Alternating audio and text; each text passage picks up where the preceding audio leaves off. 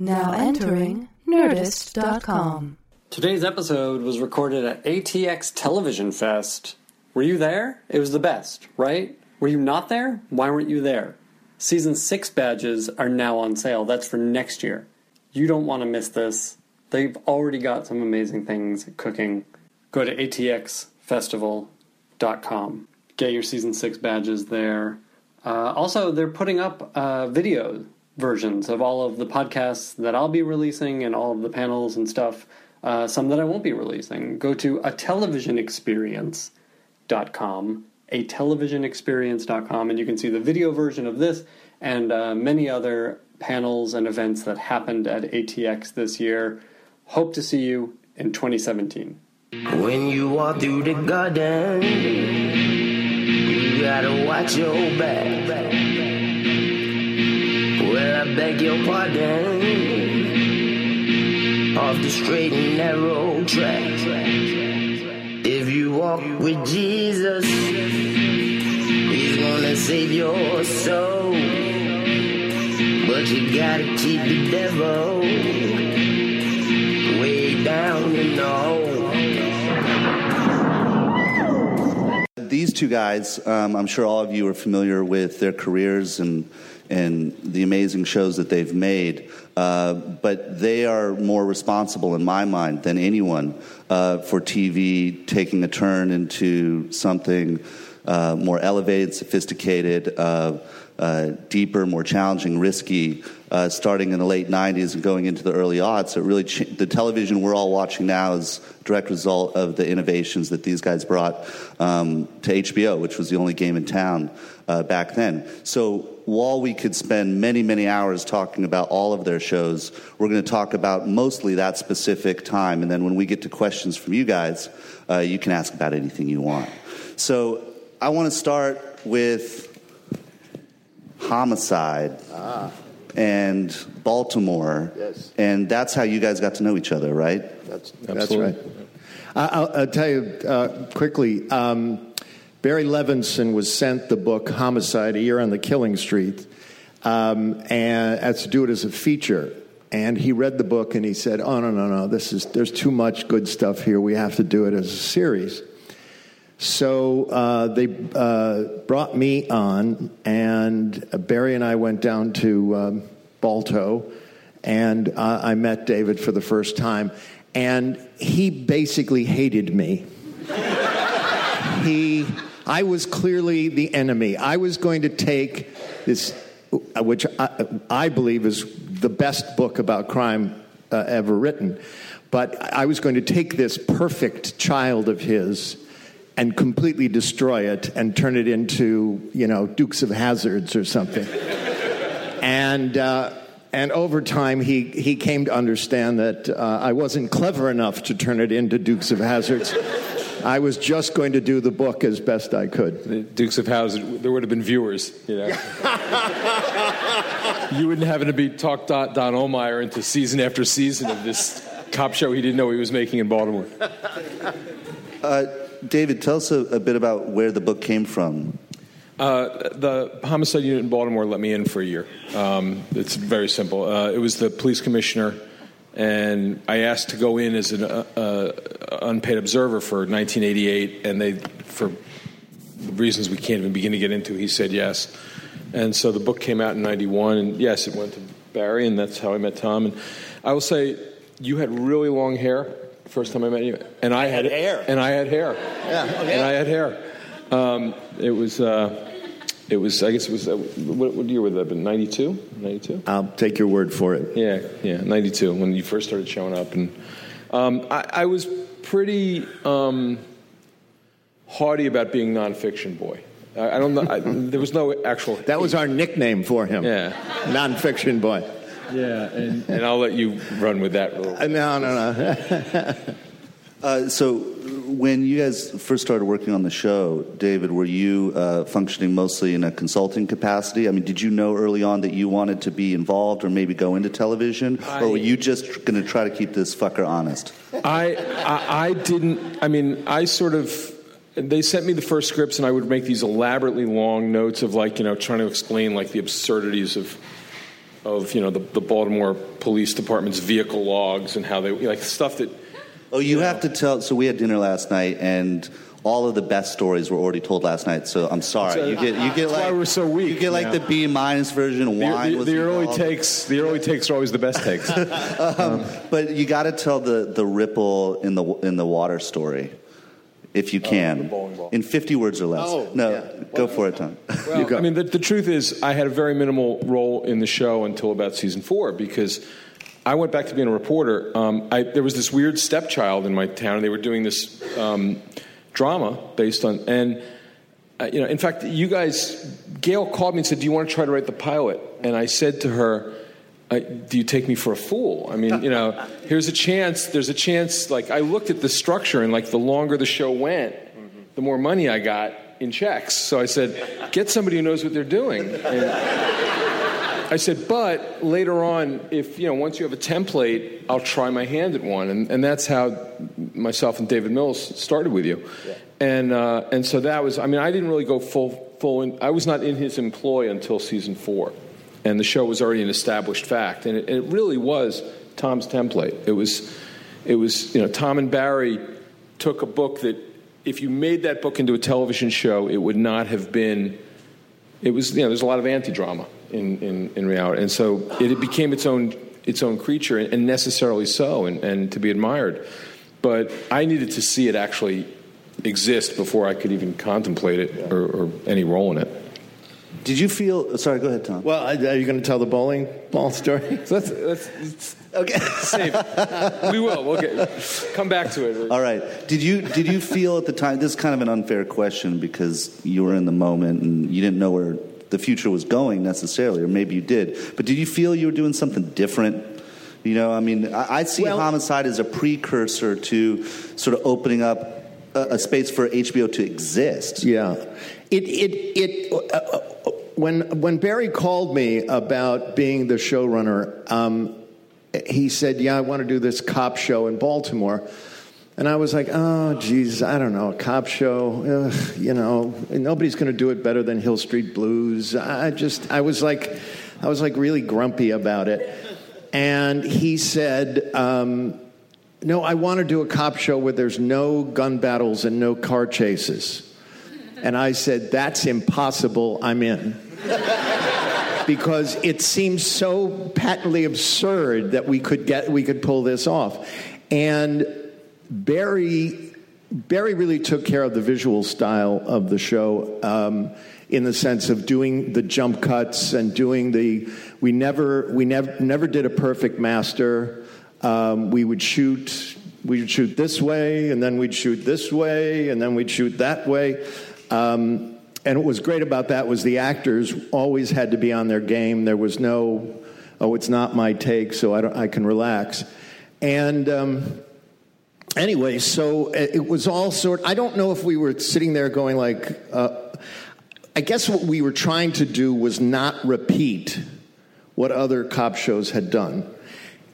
We weren't trying to create some phenomenon. We were just trying to go, let's just not fall into the patterns that we've seen over the decades. Because the cop show and the doctor show, and I had done St. Elsewhere, they're the two basic kinds of shows, drama series on television. And if you're going to try to do them, you really have to sort of blow them up in order to do them, I think, for a new audience. Because with YouTube and everything, you can watch everything that's ever been, practically everything that's ever been on. So, we all have to be cleverer. So you must have either fallen in love with Baltimore or been a glutton for punishment, because your next show, you decide, okay, back to Baltimore. Tell us how Oz came together. Did that start as Homicide was winding down, or? No, we did them both simultaneously for about 2 years. And thank God I had people like David and Jim Yashimura and Jorge Zamacona and Julie Martin doing Homicide, because I knew they needed me less and less, so I was able to focus more and more on Oz. But we only shot the presentation. Emotionally, we were Well, it was hard keeping you out of the bars. That was true. But so we shot this presentation for HBO, 15-minute presentation, and I'm going to tell a terrible secret now. HBO didn't give me that much money because they had never done a drama series before, so they were incredibly like, geez, what's this gonna be like? And also to say, yeah, we're gonna do this happy little prison show, and so they didn't quite give me enough money, so I ended up using like NBC's money. I would say we would shoot a scene for Homicide, and then I'd say to our line producer, you know, we could shoot that scene for Oz here now. And then so that's how we were able to put it together. But I'll tell you one remarkable thing about Chris Albrecht, who's now running Starz, but was the man who made HBO. We finished this 15-minute presentation, and Barry Levinson and I flew to L.A. because we're both East Coast people, and Chris says, "Oh, come on in. We'll watch it together." So the three of us, Chris Albrecht, Barry Levinson, and I, sit in Chris's office. We watch it. He goes, "Great, let's make it." Now, there was no marketing. There was no testing. There was no. He asked maybe 2 questions and said, "Great, make 13 of them." So I was like, "Holy shit." I had to leave before they put him in a straitjacket and took him off to Bellevue. Did Chris come to you, or were you aware HBO was? What had happened was I had been pitching a show about prisons constantly. A lot of it came out of working on Homicide, because even though on Homicide we rarely actually caught anybody, but you watch cop shows all your life, and at the end, the bad guy goes to prison, and the cops go, "Yay, great!" And you go, "Well, what happened to that guy, who went to prison?" And I grew up in Western New York when Attica happened, and so that had a very deep effect on my little psyche as well. So what happened was I just said I went around pitching. Now you can imagine going to CBS and pitching this prison show. They were like, look, they were going to put me in the straitjacket. No, because, I watched the pilot recently again, just to refresh myself. And what I was so struck by is how, compared to anything right now, it's one of the boldest things out there. I mean, you're tackling race, you're tackling socioeconomic status, you're tackling gender, you're tackling homosexuality, you're tackling the justice system, you're tackling big, universal, fucking existential despair. And the POV is from a place that it never had been. Absolutely. And that's all in the first episode.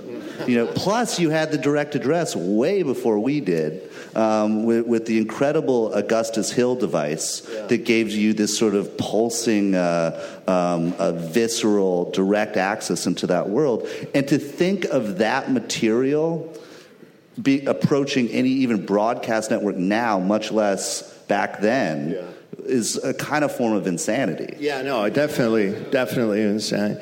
But what happened was a friend of mine was over at HBO because they'd started whispering that they were thinking of doing a drama series, and Chris said, we have pretty good success with our prison documentaries.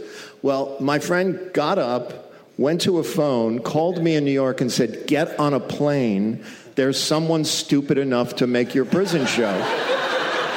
But were you at all skeptical? I mean, this is the place that basically, put VHS tapes in and played movies or did boxing, right? And what happened was everybody I knew in the business said this is the stupidest move you've ever made. Nobody watches HBO. And I said, they're going to let me do anything I want. Anything. I go, I don't care if no one watches this. Now, around this time, David, you were starting to embark in television writing yourself. I mean, I was when he was shooting the test piece. I was on staff by then. So okay, right? Yeah, I don't have the exact chronology. I was watching them abscond with the equipment, go down the block on Thames Street, and shoot out this scene, and then second unit would come back over here. Yeah, I watched all that happen. Writing is, an incredibly hard thing to begin with, but you had already had a career as a journalist, and now you were embarking into this sort of new territory. Can you talk a little bit about Tom taking you under his wing? I'd be happy to. I'm not sure. I actually. I think I was in television for about 15 years before I had to admit that I wasn't going to go back and be a newspaper reporter. I mean, it was really the absence of a decision for me. And I don't think I took it as seriously as I should have when given the opportunity. It was, you got to remember, I was indulged. It was my own book as the original source material, so I could certainly write in the vernacular of cops. I had that. I didn't understand the structure very well. Well, it was the opposite of what you had to do, because in newspaper reporting you have to do who, what, when, where, why, and how in the first paragraph. Yeah. And we have to do it in the last scene. But but I'd already been working on books, and so I had sort of a narrative prose that was different from Pyramid Style and all. But no, the pacing. I mean, I remember I still have the first script you marked up on mine, and it is. It's funny, by the way, but it bleeds, and where it bleeds is, my pacing is just brutal. I like everyone's explaining everything. Everyone is verbal. There's nobody does anything in a look. It's all just, the guy would say this, and he'd say it like this, and there would be sentence fragments because he wouldn't get a full sentence out, and so it's the way it was. I was doing verisimilitude and nothing else, and it had no dramatic form. And so the only thing I could tell, having now been on as we all have been on the side of other writers coming in, like the only thing I credit myself with is, because you can't credit everybody with it, sadly, is all the red marks on the paper. I looked at it and said, okay, this didn't get in, this didn't get in, this got changed to that, and wow, that was great. This that I had no regard for actually turned out to be a good scene. So it's like the biofeedback of doing it, over the time. And I should tell the story of so I wrote 2 scripts. I wrote a script with David Mills. Right. That was the first one. And that brought Robin Williams to our show, which basically saved the show, the second season. Right. And I would say about half of that was me and David, and half of it was probably you and Jim. And once they got, and first of all, we'd made mistakes in the script, they improved. And then second of all, once you get Robin Williams, you write more for Robin Williams to get, and so a lot of the stuff. But the script ran, and it won the WGA award. And David quit his job at the Washington Post and was gone. I don't think he left his apartment. He left everything in his apartment. He was in L.A. the next day, and he called me. He said, "Get out here." And I said, and I was working on my second book at the time, and I was uncommitted to television in any way. And he said, "You're an idiot, and I'll see you later." And then it was 4th season. You guys gave me a second script, and David by then was working on NYPD Blue for David Milch, and they gave me a script. And this is my favorite story about Tom, because it's every promise kept. But it's just okay. So I wrote these scripts, and they both had a lot of real cop stuff in them, because that's what my stock in trade. And if you're running a cop show, you just need grist. You need give me a good cop story that I can make into. So I gave that to both of them.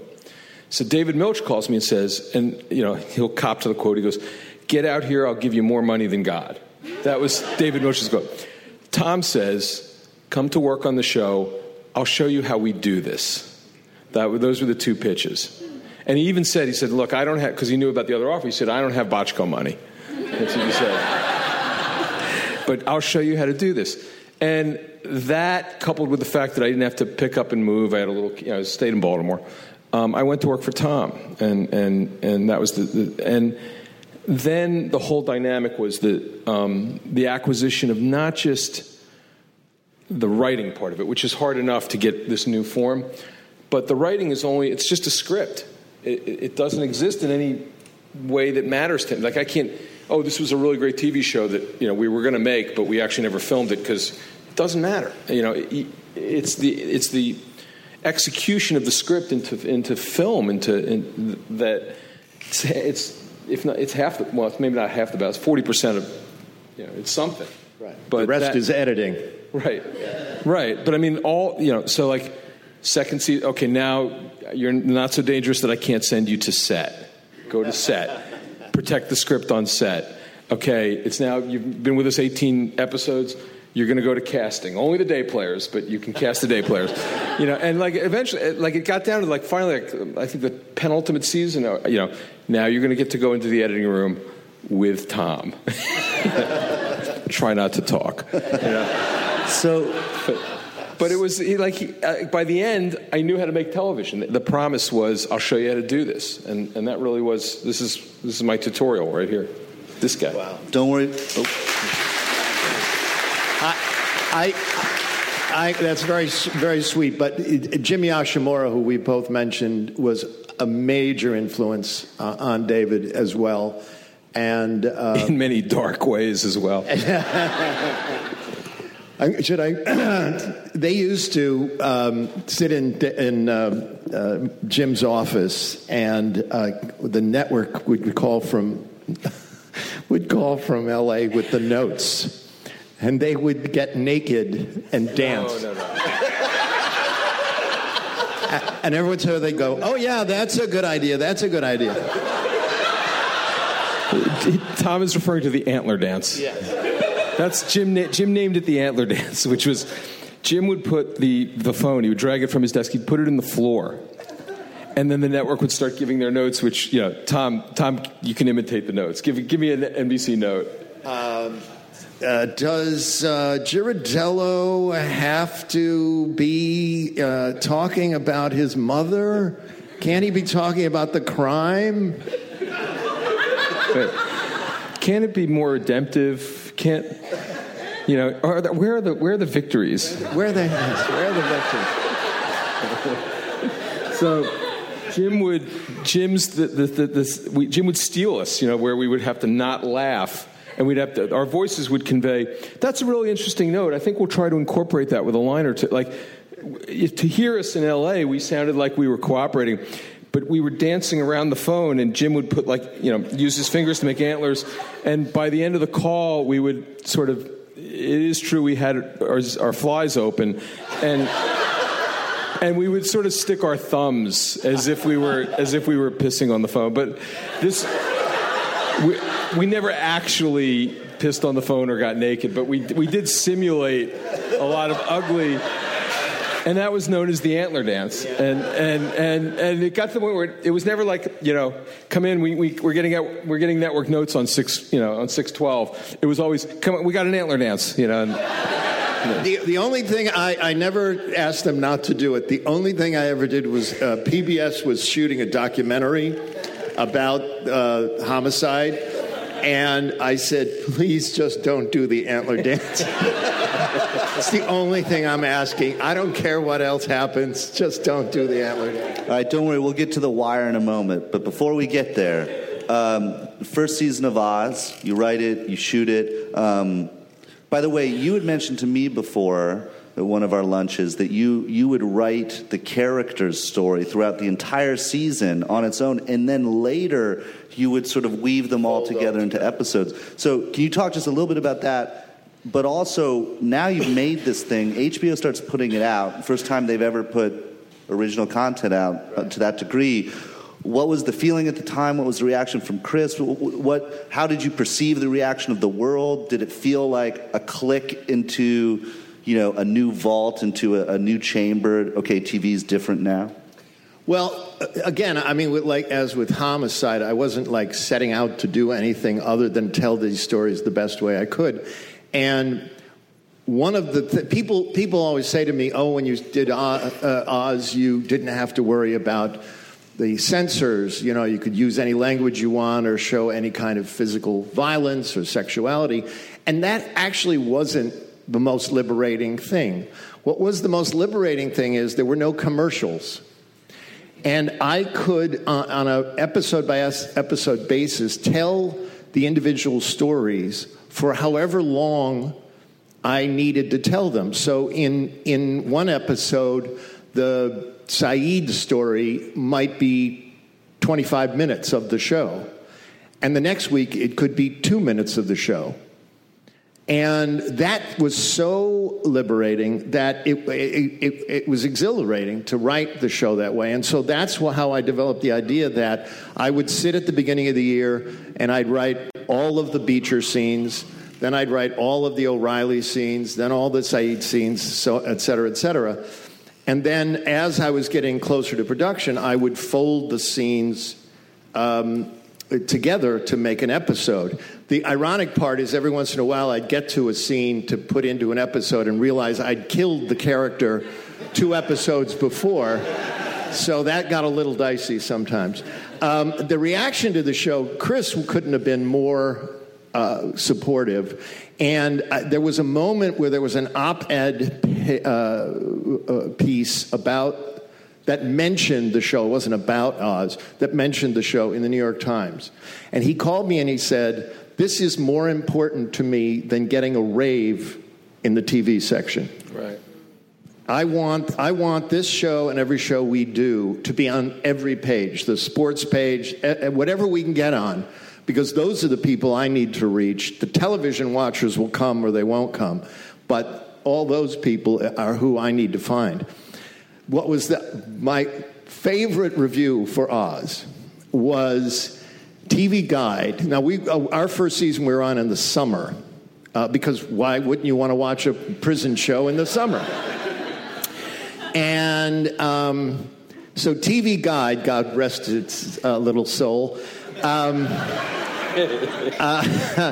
the critic for I guess they only had one critic, and he was on his summer vacation because no shows were premiering in the summer, so he had 3 months to do whatever he was doing.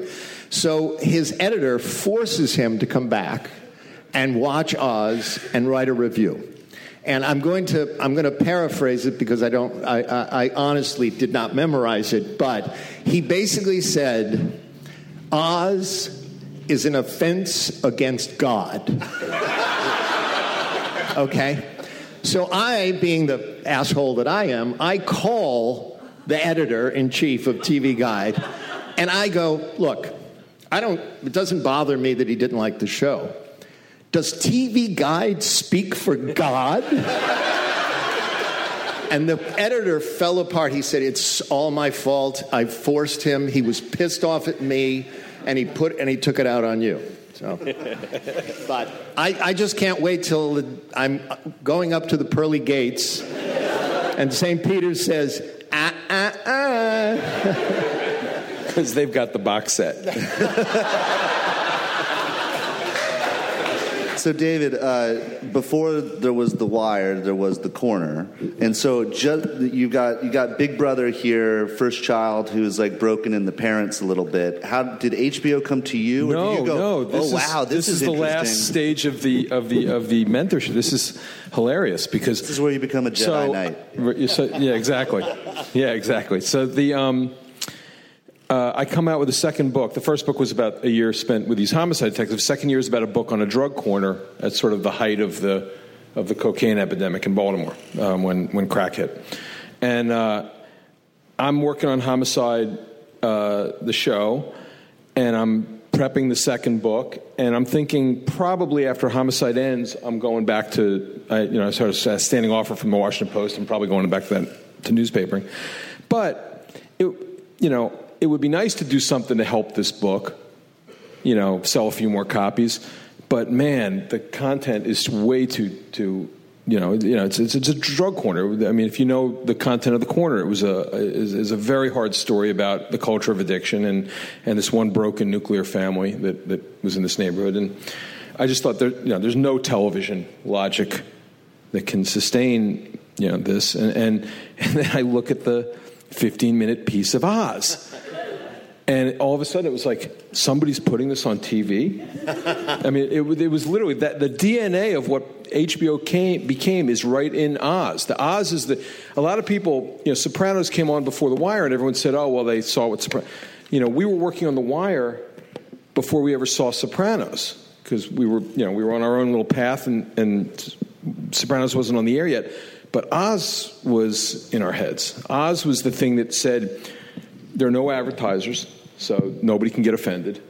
People watch it or they don't watch. Well, God can get offended. Yeah. But that's right. There's no telling what he can do. But, this was, so I went to Tom and I said, listen, I didn't think this book was going to had a shot, but I just saw that little prison show you're making, and that's not exactly a happy romp. So what do you think? And Tom was like for it.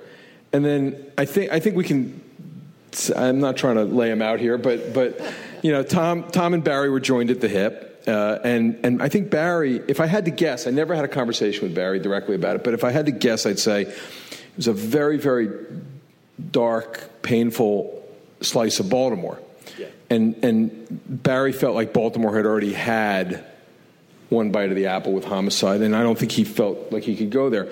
So I'm like, and he calls me back and says, we're not, I don't think we're going to jump on this, but I made some calls at HBO. You have a meeting with Anthemopoulos.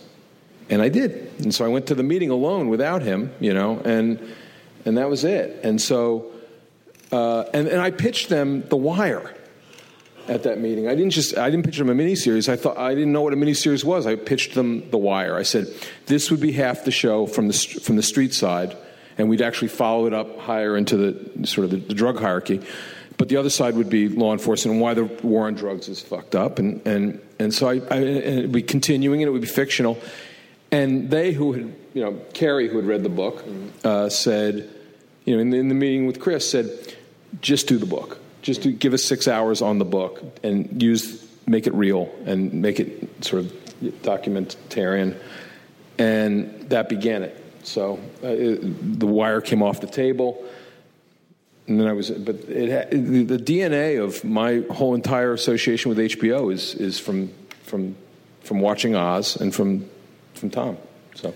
Okay, so I have two more questions before I want to turn it over to you guys. I'm sure there's many questions in the audience. The first one is, you look at Oz, you look at the corner becomes The Wire, you look at shows like Deadwood, Carnival, really risky, chancy stuff that HBO was doing, whether they realized how risky they were being or not. Sopranos comes onto the scene, eventually Sex and the City will come onto the scene. This unproven entity suddenly now has massive viewership. People are paying subscriptions to watch TV. What was it like working at HBO with these two really raw, bold shows while that whole phenomenon started to happen beside you? Well, it was great. I mean, we and a lot of the shows were being done in New York. The Sopranos was, Sex and the City was. So we would constantly be seeing each other. And so it became a little like HBO community that started to exist. But it didn't. Nothing that happened changed the way I did Oz, except for the fact that I got to a point where I said, I know I have one more season.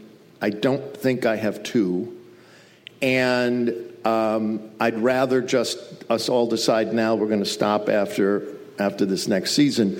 And they were very willing to do that, probably because they had so many other great shows going at that point. And so I was able. The hardest thing about doing episodic television is you get canceled, you don't finish it, And for storytellers, we want to finish the story we started.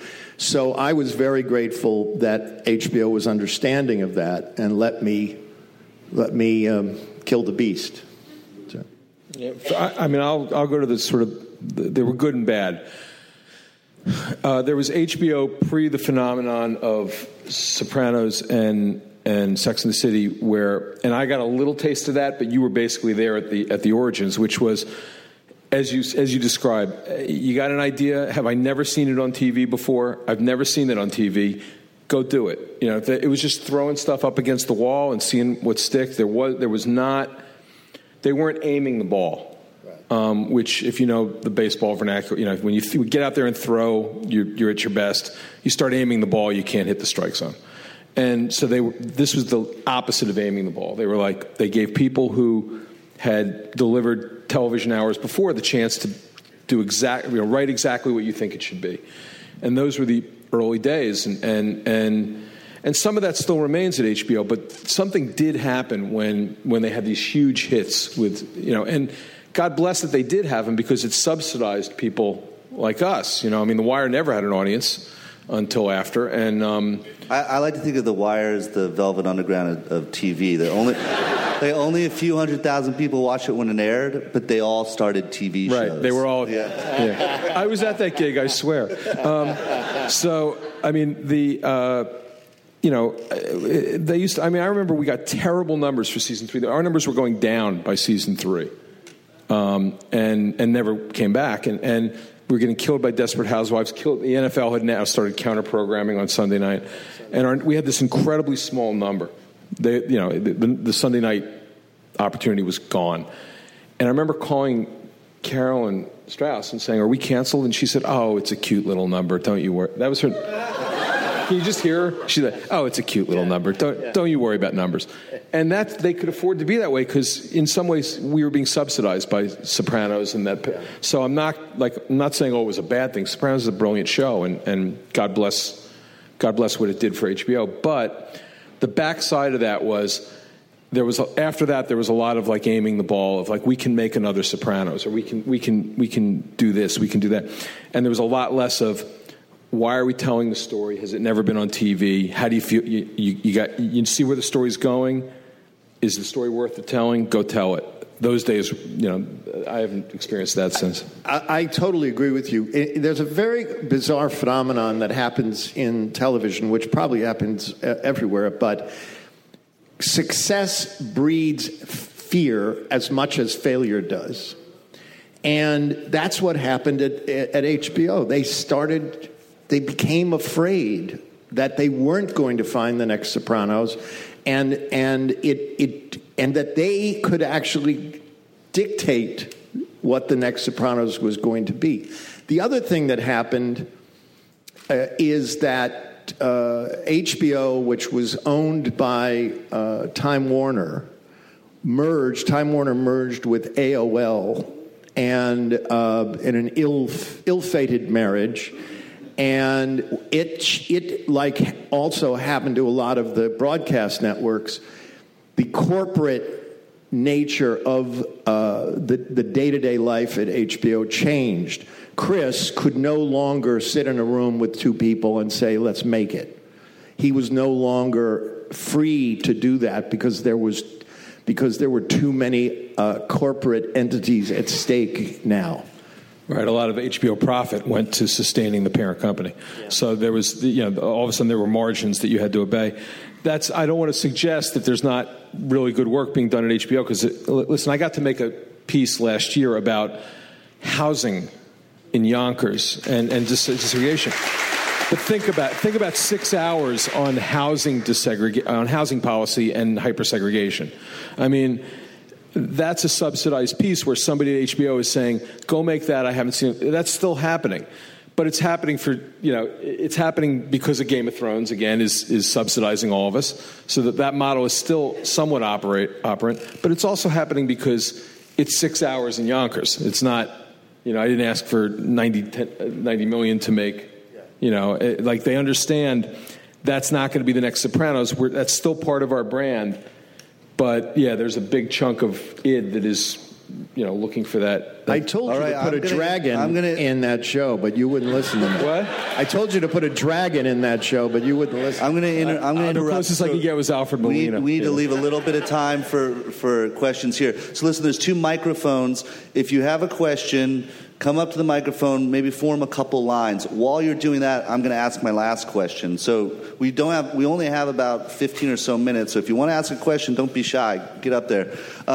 There's a lot of talk in the entertainment industry right now, in film, certainly TV, about a huge lack of diversity behind the camera, in front of the camera. Out of the gates at HBO, you guys created two of the most diverse shows that have ever been on television, especially, compared to what came before, and certainly still compared, unfortunately, to most of what's out there now. Were you consciously thinking about that? Or were you just saying, hey, we're trying to just reflect the world? That's all I was trying to do. I did 2 years of research in prisons, and fortunately was able to go home every night. And I looked at the communities that existed in prisons, and I thought that those are the people whose stories I have to tell. I do remember. I think there was some of that DNA also in Homicide, to credit Homicide, which is, I remember there was one moment early in one of the seasons where there was it happened this way. There was a conversation between four characters in the squad room, and it was Andre Brower's character, Clark's character, Yaphet, and the actor who played Barnfather. Now I'm embarrassing myself. I've worked with him. I'm just having a brain fart. But we had four characters, and they all happened to be African American. And it was like, when we wrote it, we didn't notice it. But like when it was on screen, it was like, you know what? That moment happens in the Baltimore Homicide Unit all the time, but it doesn't happen on American TV all the time. So Andre actually came up to me, because I was on set when we shot that scene, and he's the one who pointed it out to me, and he said, I can't believe I was just in a scene with three other African Americans, and we didn't talk about. There was nothing about race. It was just about. It was that classic test of the Bechdel test. Yeah, it was the Bechdel test for race. But Clayton LaBeouf was the fourth actor. Sorry. Okay. Speaking of diversity, by the way, we got 5 gentlemen up here. If there are any women that'd like to ask a question, because we don't have much time, I'm sure some of these gentlemen will allow some of you. There we go. This gentleman right here is going to let you skip the line. And in the meantime, sir, why don't we begin with you? Quick aside, I was at Time Inc. in the magazine side when that merger happened, and it was just hell on earth with AOL. My real question, whatever happened to the Batman project you were doing? The which one? Batman project you were doing, what you were developing with DC Comics. Oh, God. I have wanted to... They asked me to do it, to write a DC graphic novel, and every time I think I have the time to do it, something else comes along, and you have to do those for love, and I don't always have the time for love. I sometimes have to make money. So it's very funny, because my assistant just found the file and said, you wrote a DC comic? And I went, no, I started it. So someday, it's like with the Sistine Chapel. I'm going to just keep working on it over the course of my life. It's kind of depressing. I was wondering, what was the most upsetting death you've written in The Wire, and then in Oz, and then overall in your careers? Because there's been a lot of death in your shows, so just wondering, what was most personally upsetting to you? For me, it would be Wallace, because it was the first. And the actor, who, of course, has managed to find some measure of a career. He was this little skinny kid who, he was a really good actor, and he was so beloved by the crew that when the pages came out, we started hearing from the crew, grips are walking up to you going, you can't kill Wallace, Mike. What kind of asshole kills Wallace? And then I had to go to his trailer, and the first time I didn't want you can't just send him the script, good news and bad news, and he was just he was beloved by the crew. So it was not just the I'm sorry, but it's attenuated for me. I know it's a script. I know we're making a TV show. I know I'm not really killing anybody. So, if you're on the inside of it, I can't pretend to be. We weren't weeping when we were getting the coverage, but the idea that we weren't going to get to work with him, Michael, that was the part. For me, I think it's important to keep the audience, when you're going to do a show like Homicide or a show like Oz, to keep the audience unsettled, as opposed to making like Prozac television, CSI, something. I think it's important for us to make shows that the audience is in the same seat as the characters, not knowing if they're going to live or die. And when I went to talk to Chris Albrecht about Oz, he said, "What's the one thing you've never been allowed to do in a television series?" And I said, "Kill the lead in the pilot." And he said, "Do it." And that's Ortolani made it all the way to the end of the pilot and then was murdered. I have to, a personal note, my wife and I are currently watching the last season, this past season of House of Cards. And I don't know if you've all seen it, but someone gets killed, and my wife was apoplectic. She was, "You tell that Bo Willimon." And I'm like, "Yeah, okay, yeah, no, I'll tell him. So I don't know. I wouldn't come close to the house anytime soon, though. Sir. So both of you deal with dysfunctional institutions and systems mainly in your writing, and how they fail at the intersection of corruption and incompetence. And I'm wondering, when you deal with that daily, how do you maintain motivation and optimism about your writing? And then when you deal with that incompetence and that corruption in the TV industry and in the production process and all of that, how do you maintain motivation and optimism? I'll do this really quick. This is no place for a sort of political discourse, and you don't want it. But would you like Bo and I to leave? No. Although before David would agree to do this, he's like, "They just passed that fucking open carry law. We cannot support that by doing it at a venue where that law is allowed to exist." So you're in a venue where no one has a gun. At least we think. That was the price of admission. Also, I'd go first. Venue with guns. I've made I've irritated a lot of people. Very quickly, I'm fascinated by how I find institutions to be elemental and necessary to modern life. And as somebody who used to be a reporter, I feel like they need it's a permanent state of argument that society requires. We're never going to fix everything, and it's never going to be perfect. And every day you have to kill some snakes, and that's the only way that sort of centrist democracy and a republic can work. And what you need is you need external vigilance. And you need the hierarchical nature of institutions to be challenged from within and from without. And it's hard. And it's hard work. And the job will never be done. But it's the only grown-up way of looking at it. So for me, I was always amazed when people watched The Wire and said, "Oh, well, institutions will always, like the sort of the libertarian doomsday of." That wasn't the message. The message was, this is our city. This is a stand-in for us. Go kill snakes. And the one thing I would add to that is, I think what both David and I try to do, and Bo as well, is even if you create some despicable characters, they have an internal spirit that is awesome to want to be a part of, watching it at least. And that, I'm constantly amazed on House of Cards how much I dislike those two people and how much I want them to win. It's absurd. And I think that, to me, is the key, is if the character, you can put a character in a prison, but if the human spirit is burning inside him or her, then the audience will be engaged on a double level. Wow. And just so you know, we're about 5 or 6 minutes out, so keep the questions brief and keep the answers briefer.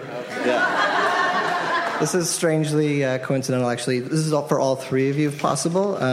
So there's something inherently fascinating about watching characters make bad decisions.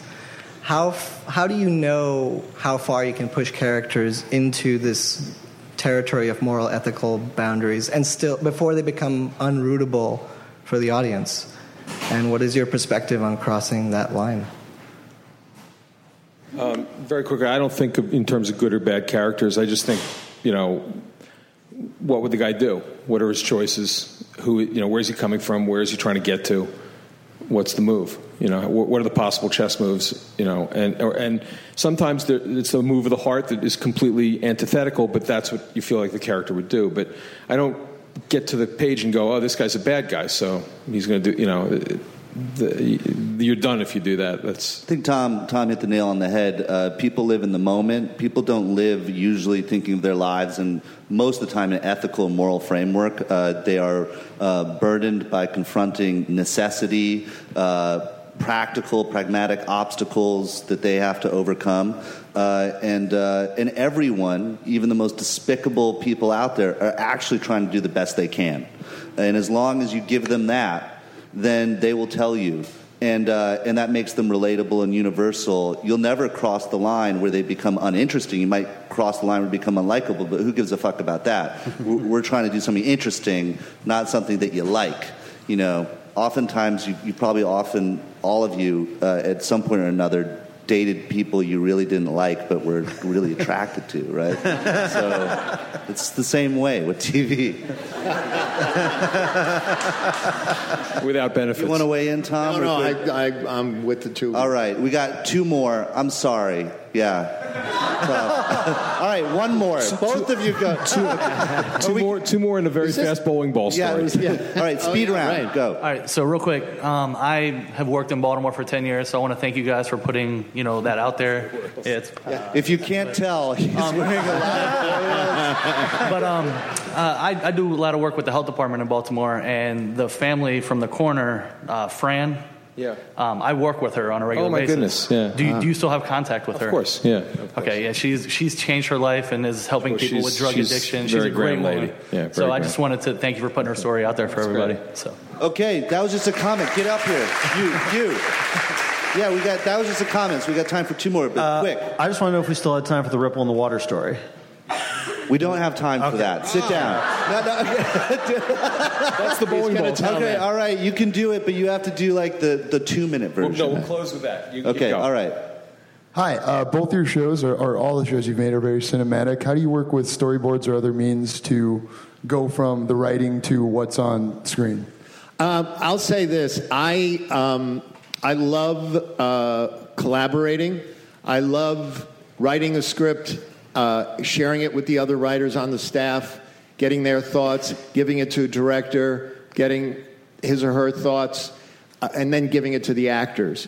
I don't ever want to direct. I have no taste for it, and I don't even have the legs for it anymore because there's a lot of standing. And so my feeling is if somebody comes and can show me something and make me go, oh shit, that's great, then that's what I want. And I'm not going to pretend to say this needs to have a hue of blah, blah, blah, because I don't know enough about that kind of stuff. Yeah, same. I'm not a DGA member. I go to set, I look in the monitor, I know if a scene's going wrong. Yeah. And I can react to that, and I say I'm not getting it, or I need this, or I can do that. I can be that. I can't be creative. It's important to know your limitations. Okay, the bowling ball story. So I'm giving Tom notes, and dutifully, okay, probable cause wouldn't work that way, this Tom. Is homicide, or by the way, yeah, on homicide, and or you can't drive that way on St. Paul Street. It's one way in that. I am nonfiction boy, and I'm just a pest. But one day he moves a script, and there's this scene. Some of you may remember it, where Kellerman and Meldrick Lewis are standing. There's been this sort of existential torment over their lives, and there's been this case where a guy threw a bowling ball off a highway and killed somebody. He went through the windshield and killed the driver. And so they're standing out on the back of the pier looking over the water, and Kellerman, who is in torment, just lets the ball roll, and it's splashing, the ripples, the beautiful elegiac moment of existential torment. And that was, I think, the end of that sequence in the episode. And Tom gets a note from me that says, Tom, that bowling ball, that's evidence, and it needs to go to ECU, and it needs to be and there would be paperwork, and you can't just take evidence out and not return it, and So he gets this note, and I think, that's going to cut it. That's like the final straw from Nonfiction Boy. And instead, like the blue pages come back, and it says like they stand there for a moment silently, the ripples beautifully, and and then Lewis turns to him and says, that's evidence. I'm gonna have to send the divers down to get that now. So I thought, like, progress. Progress.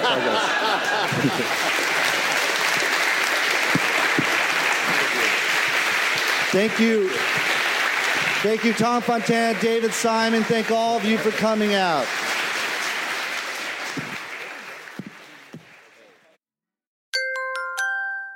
Now leaving Nerdist.com.